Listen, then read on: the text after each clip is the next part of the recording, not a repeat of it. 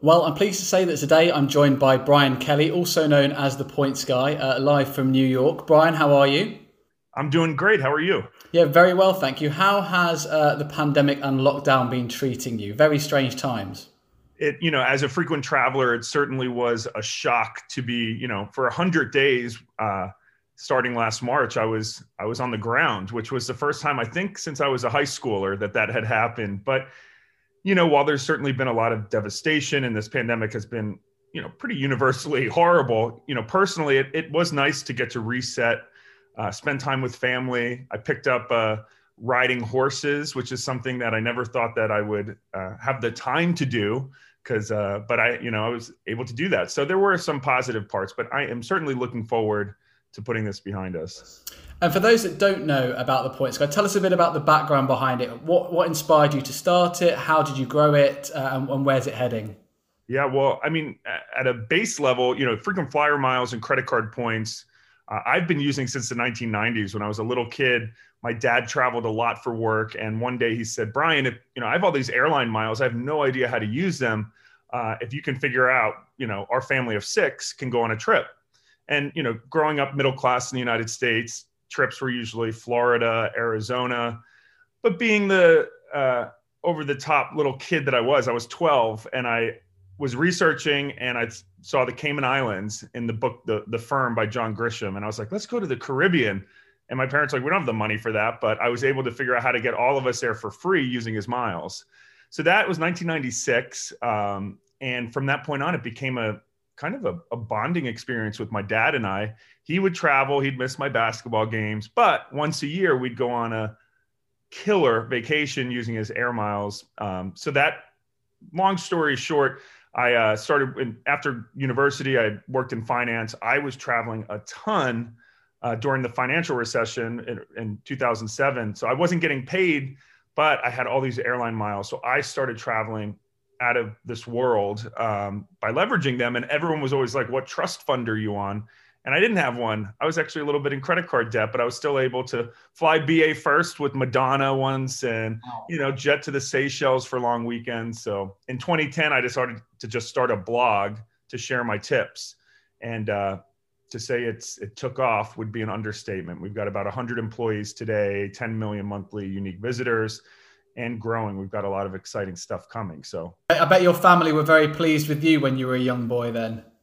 I was the type of kid that was like, I was bored growing up in the suburbs. So I'd either be like, the student body president, or I was getting picked up by the police for drinking with my friends and just being, an idiot. So I always joke, like, I was either going to be really successful or, a serial killer. Luckily, so far, I've veered the other way. One or the other, one or the other. And tell us a bit. Obviously, I think people know, or some people know, that you are a gay man. Tell us a bit about your coming out experience. Yeah, so I always knew I was gay ever since I was, a little boy. And I think I remember the first gay experience was looking at a New Kids on the Block playing cards, and forget which one, but I just remember looking at him and being like, "Oh my God, I love him. He's going to be my husband," even before I even knew what that was. But I grew up in a very straight environment. My family is extremely accepting, but I didn't know a single gay person growing up. My out gay person, I should say. My mom's one of 10, big Irish Catholic, family. So huge family. I didn't have gay uncles, or really in the media anyone, until Queer as Folk came out when I was in high school, and that's when I was like, oh yeah, that's what I am. So I went to university, joined a fraternity. I lived a very straight, I was in the closet, but I was focused. I was having fun in college. I was student body president. I started traveling, and always just kept it in the back burner. But I knew I went to school in Pittsburgh, and I knew right as I graduated, I was like, I got to get to New York City. And I was offered a great job in pharmaceutical sales to stay in Pittsburgh. But and Pittsburgh's a great city, by the way. In 2005, when I left, it was a lot there. Now there's been a whole food renaissance. I highly encourage people to visit, but I just knew I've got to get to New York City. And so I came out right after I graduated college. I lived with a gay couple, in the tiny New York City apartment that I was renting, that whole lifestyle of struggling. But from that, ever since I came out, I always said I'm never going to go back in the closet. So even when I started my business in 2010, I was always, you always worry about, well, half my audience, at that time, gay marriage wasn't legal in the US. It was a hot button issue. And, half my audience is probably Republicans or people who don't share those same views. So I did think in the beginning, like, should I just be in the closet or be, not say it? But that's not who I am. And I can say, and I think why my blog kind of took off, there's tons of other Points and Miles blogs out there, is like, I'm authentic, and I would show myself on trips and share my opinions. And that's what people want. People are sick of the questioning. If you're following someone you really like and they're closeted, it's like frustrating, So I highly encourage anyone, I've never met a single person who came out and then wishes they had gone back in the closet. Authenticity then. Authenticity. As we know, it can be difficult to travel the world as a gay man. You obviously travel a lot. What are some of the highlights of traveling as a gay man and countries that have made you feel comfortable while traveling as a gay man? Yeah. Well, so fundamentally, I believe that travel breaks down barriers. And the reason why we've seen a lot of progress in a lot of parts of the world, including in the United States, is that open dialogue. When people see a gay man as not a threat, I'm not a pedophile. I do a lot of charity work in Africa, and people always say, well, there's the gay laws are draconian, and how could you support those governments? And so I would just say, first off, I just be respectful, do your research. This goes for not just being gay, but like, a lot of countries, even the US or UK, the government can take your phone when you're crossing that border and check everything that's on it. So don't be naive is my first thing. And don't push the boundaries. In a lot of Muslim countries, being gay is illegal. Even in Dubai, you can't get on Grindr unless you use a VPN. That's not saying that there's not a gay thriving life in Dubai, but you just cannot assume that where you live and the ideals and norms of where you are is everywhere else. And that's what gets people in trouble. And letting your guard down, in general, being on Grindr, meeting someone in a foreign country is dangerous if you don't know who they are. So, I remember hearing the story about Morocco, how a guy on Grindr got beat up, went to jail. Like, there's a lot of risks so what I would say is, in general, when I'm traveling to countries that I know specifically that gay is very taboo, could be dangerous, like, I don't need to be meeting people and risking my life. So I like to go and travel, explore that destination, meet really unique people, but without putting myself at risk. So that's my personal policy. And, that being said, I'm not going to walk down with my partner holding hands, although in some Middle Eastern countries, it's normal to hold hands. So that depends, but kissing in the street. So I would just recommend, I've never had any issues with, as long as I respected the culture. In general, governments may have rules, but the day-to-day people in that country doesn't necessarily mean they have them as well. And in general, in hospitality, hotels, people always ask Maldives, it's a very strict Muslim country. How could you go? And, my ex and I very publicly on social media at the Waldorf Astoria, people are messaging me, well, aren't you going to get jailed? And it's just not the case. In the Maldives, basically, yes, the main island of Malé is run by the government, but each of the resorts is its own little fiefdom, its own little, and, yep. Let's be real. It's the gays that run the hospitality industry in most parts, or people who are very open. So, you can sleep in a king bed in the Maldives with your partner. Same in Dubai. I generally recommend, if you're nervous, stay at one of the international US, UK based chains, and you should be fine.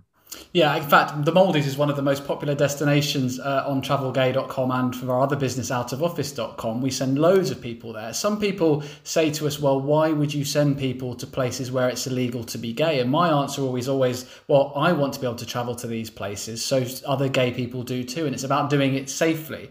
And interestingly, the Maldives, it's also technically illegal to drink alcohol because of the Sharia law there. And that's obviously very different when it comes to being in a hotel. So absolutely, I agree with you there that the Maldives and places like that, if you are discreet and you choose the right resort, then you shouldn't have any problems. But it's about being careful and sensible as well. Exactly. When you're going through immigration, don't scream, well, I just got married to my husband, probably would be fine. But you just, got to be a little bit smart. I do think I do struggle with Saudi Arabia, although that I'm torn there because I know that, human rights and LGBT rights are terrible. Yeah, Iran, they're beautiful countries with beautiful people and cultures and history. So I do struggle. There is a line that needs to be drawn. I do think, and I do think we can make change, and tourism dollars are valuable.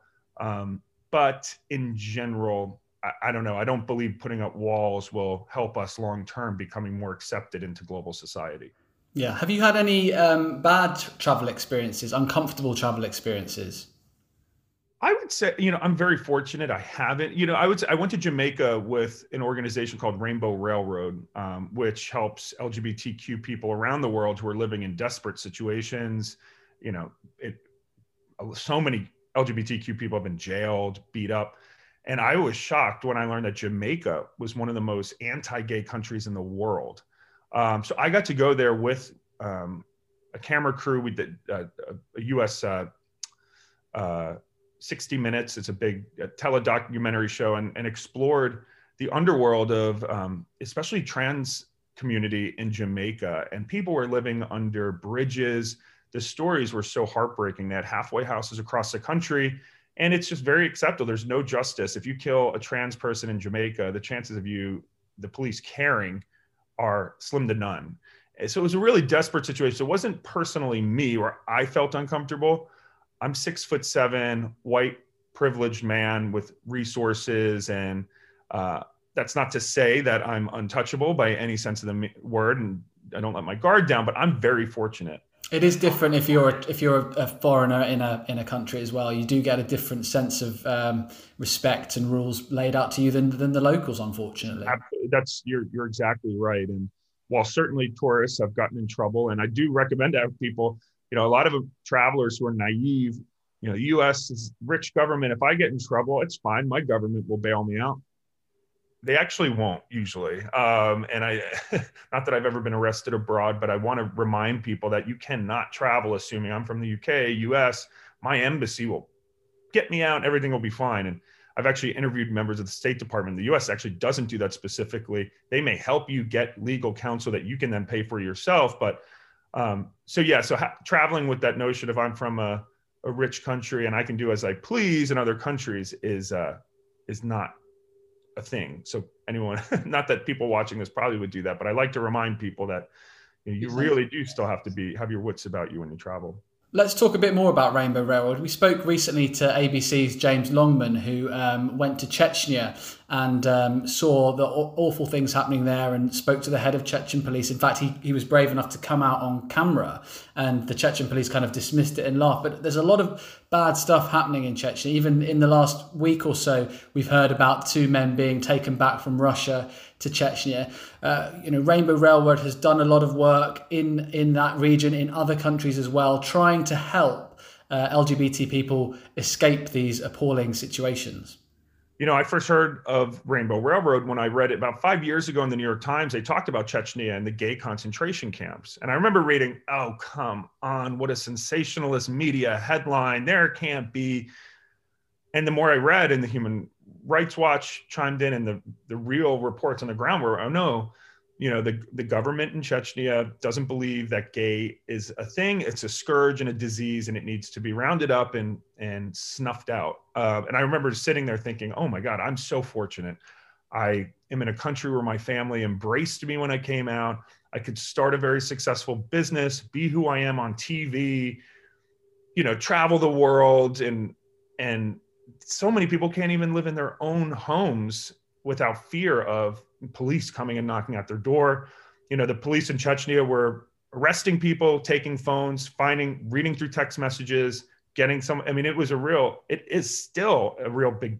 So I'm like, what do I do? What can I do? We can all do something.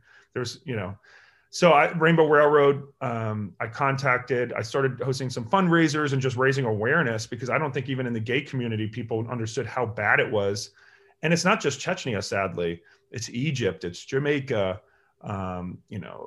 Uganda has the kill the gays laws where people, LGBTQ protesters recently were killed, 2020, actually maybe even 2021. I think it was early this year. So the bottom line is, we're not going to change the laws and people's opinions overnight, but what we can do is save people, who are at high risk of being killed or jailed. So that's what Rainbow Railroad does. They work with grassroots organizations across the globe, and really identifying the most at-risk people whose families, may want to do an honor killing, which is accepted in a lot of countries, which is shocking. You're allowed to kill someone who disgraces your family, people who have stood up for others, people who have been jailed. So we take these people and I run a site of All Out Air Miles. So we had our readers donate millions of miles, and we actually use points to book tickets to get someone. If we get someone from Chechnya, we'll get them to a safe house in Moscow or St. Petersburg. We'll then book them a flight to Argentina, for example. I'm just giving a random example that Russians need visas to come to the US or Canada. There's a lot of different ways where we can get people to safety, and travel is one of the biggest expenses. So I've been very passionate about Rainbow Railroad. We save lives. And I got to go to Toronto and meet with about 15 of the gay men from Chechnya who we have helped. And we had this dinner. I mean, I get chills thinking about it now, but just looking in the eyes, we were listening to Lady Gaga, and this guy said, my life was over. I had no hope. I was just counting the days till I died. And he goes, I remember when I came to Toronto, got settled, there's a community that helped them. So Rainbow Railroad, it's not just getting people, it's acclimating them, getting them jobs, building community.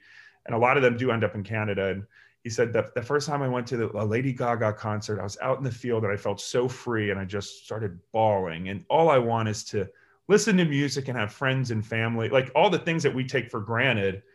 So it's cool to be a part of that experience. I do believe we still need to lobby governments, and it's going to take time, but we all have, even if you have a little bit of money or donate your miles, Rainbow Railroad is doing incredible work.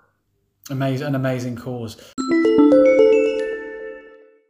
Speaking of governments, we've noticed quite a lot recently that there are a lot of governments throwing money at LGBT now, almost as an afterthought, because they've realised, hold on a minute, this is good for business. So they realise that LGBT travellers travel more than heterosexual travellers each year. They spend more in destination. They tend to have more disposable income. It's interesting now how we can see that translating into marketing campaigns. There's still a long way to go, though, isn't there, in terms of hotels, destinations, airlines, really leveling up when it comes to LGBT marketing?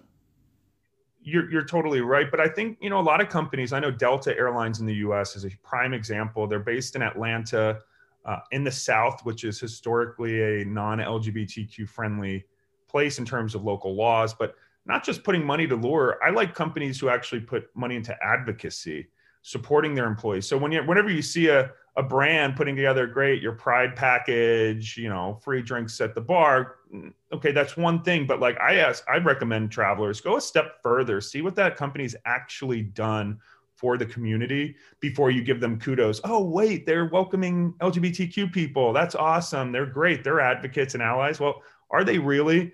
I like looking up the Human Rights Campaign has a great score for a lot of the top companies. How are they treating their own employees? Do they have benefits for their trans employees? That's the real sign of kind of a pro LGBTQ company that I would, give my dollars to. So, but yes, it's great to see, in the US specifically, companies have a lot of power. So, and as travelers, we should be pushing companies to support our community. And they do listen on social media. So yeah, I highly recommend people, push the companies that you give money to support your cause. Absolutely. Let's talk a bit about the pandemic and the future of travel. The future of travel is complex right now as we sit here. We don't know when it will fully open up again, but we remain positive. And I think, people are looking ahead to the next 12, 18 months to figure out when they'll be able to travel, where they'll be able to travel. What sense do you have of how things are progressing, whether that's from a US perspective or from a global perspective?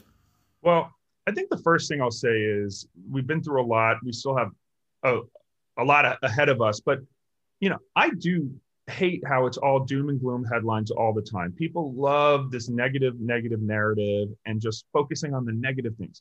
I think what's incredible are the vaccines. There are now a number of vaccines. I think it's incredible that we have very effective vaccines that are extremely, they may not be 100% effective, but they, in the 90s, when it comes to hospitalizations and death, which is frankly what we care about. If you got COVID every year and it was a sniffle, that wouldn't grind the world to a halt. So instead of just focusing on it's not 100% effective, let's look at hospitalizations and deaths. And that is incredibly promising. Plus, right now there's a shortage. Within the next several months in the US specifically, most Americans will be vaccinated by the summer, those who want it at least. We're already seeing a lot of countries, Seychelles, Iceland, coming up with, if you have the vaccine, you'll be able to come in. I do believe the vaccine will open up travel. I do believe vaccine passports will be, not every country, I don't think the US will adopt them, but I think, better testing, verified testing. I've traveled over the last year and anyone can print out an old test result, and the nice lady at the airline check-in is not going to call your home pharmacy in the middle of the night to, so I do believe the advancements in technology, testing, and the vaccine will open up travel. I think this summer will be open to an extent, not going to be open borders like crazy, but I do believe, younger people who have been vaccinated, countries that depend on tourism, the Greeces and Spains of the world, I think will have to come up with something that balances tourism and those who are vaccinated and really don't pose a risk.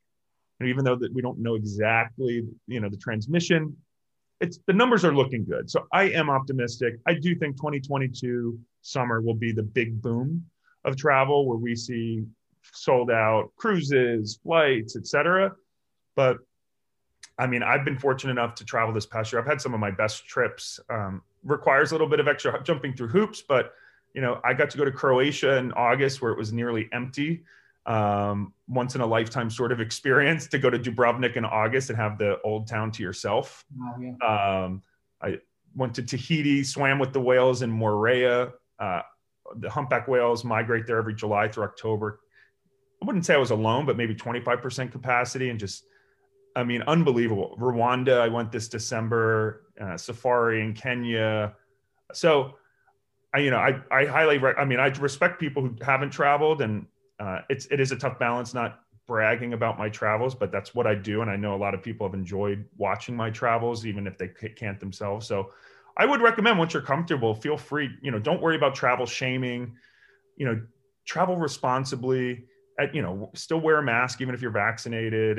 But there still are really authentic travel experiences to be had before we're completely out of this.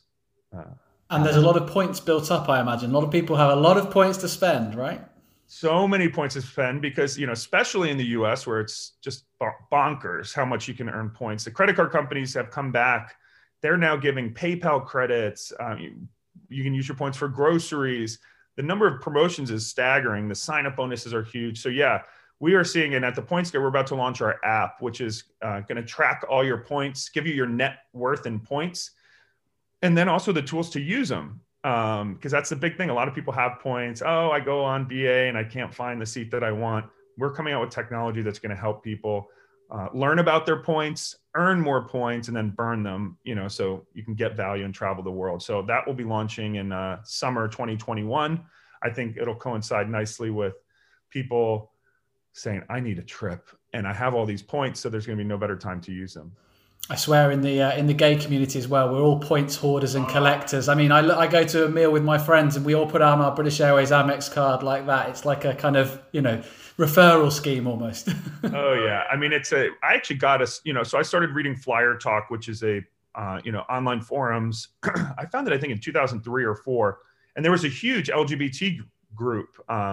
And we shared tips and travel, and we all used our points. So, I started Points Guy in 2010. So for 6 years, I was a part of this, gay online community. We went to Gay Oktoberfest in Munich, which was hilarious. It was one of the most. Have you been to the? No, I haven't, but I'm desperate to go. Oh my God, I was so shocked. I'd never been to Oktoberfest or Munich, and drag queens with the steins of beer.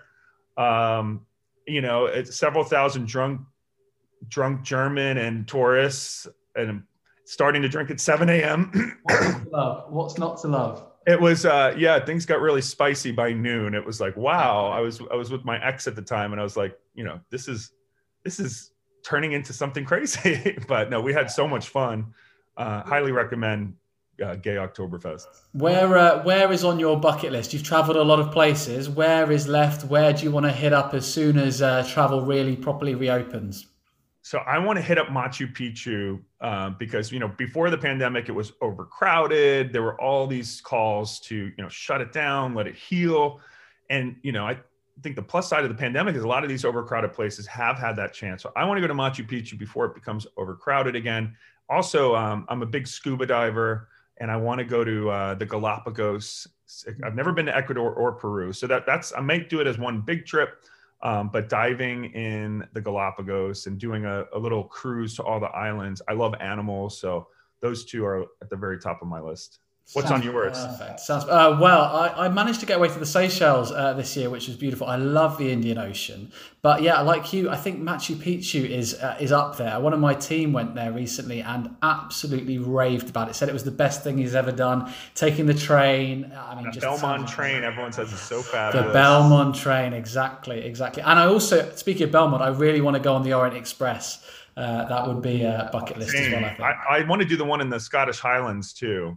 Yeah, so that would be I think that'll be like one of the themes post-travel is people finally taking their bucket list cool trip that you've wanted to do. I do think a lot of people, we like what we like. I know a lot of people go to the same place year over year. It's what they know, but I hope people, once they're able to travel and realize that travel can be taken from us at any time, it's like, make it count. Take those trips that, will re-energize your soul and will give you something to talk about for the rest of your life instead of just doing that simple beach trip that what you're going to get when you go. Absolutely. And just finally, if you've got to give tips to people who are really wanting to get into the points game, start collecting points, start, thinking, right, I'm going to use these points to travel, to save some money, where does someone begin? Yeah, so obviously thepointsguy.com, or if you're in the UK and Europe, thepointsguy.co.uk. We've got a great team. We do all the heavy lifting. So we'll analyze if you have BA miles right now and you don't know how to use them, just Google how to maximize BA miles, the Points Guy. We have a post or multiple posts for every major currency, every credit card, how to get the most value out of my Amex Platinum. Trust me, our team of experts dig in, they update that monthly or even more. So, and the number one tip is just, your credit card. In the US specifically, it's incredible. You should be earning more than 1 point for all your purchases. Get a transferable points card. So even if you fly American Airlines, you may not just want to have all your miles with the American credit card, you fly American. Well, what happens when you want to take Emirates to this Maldives, because that's the best way to fly there, or Qatar and their Q Suite? You want to diversify. So, kind of like your investment portfolios, you don't want to just put your whole retirement on Apple. Well, that may pay off. Sometimes, like you put yourself at risk. Diversify, get credit cards that reward you for what you're spending money on, and then educate yourself. I think points are so cool because the more you read up on how to redeem them, you can get more value. Points are not necessarily pegged to the cost of the ticket. All these currencies have really unique loopholes, and it takes a little bit to climb that mountain to understand that realm of intermediate expert points and miles. But once you unlock that knowledge, it's insane what you can do, where you can go. And so it can be overwhelming to think about it, but there's plenty of other points and miles blogs out there as well. But I think the Points Guy's the best. Absolutely. I tell you what, my favorite was, I think I went to the Maldives on Etihad using Alitalia points because it was loads cheaper, and I ended up paying like €50 in taxes for business class to the Maldives. It was there's so many arbitrage opportunities. You can buy points. If you like flying first class, it's $10,000 to fly, but for example, you used to be able to buy Alaska Airlines miles for like $3,000 to be able to fly Emirates first class. So even if you don't have a credit card or whatever, there's still other ways to rake in these points and miles. It's a really fun, I always say it's like doing the crossword puzzle, but by the end of the puzzle, instead of just feeling satisfaction, you get a free trip. And people have got time on their hands now, so they should start researching. Couldn't agree more. Brian Kelly, the Points Guy, thank you so much for speaking to us at travelgay.com. Thanks for having me. Safe travels, and I'll meet you in Machu Picchu.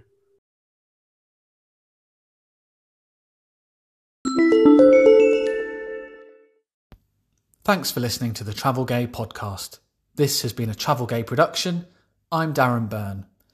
For loads more travel ideas, check out travelgay.com or follow us at TravelGay on Instagram.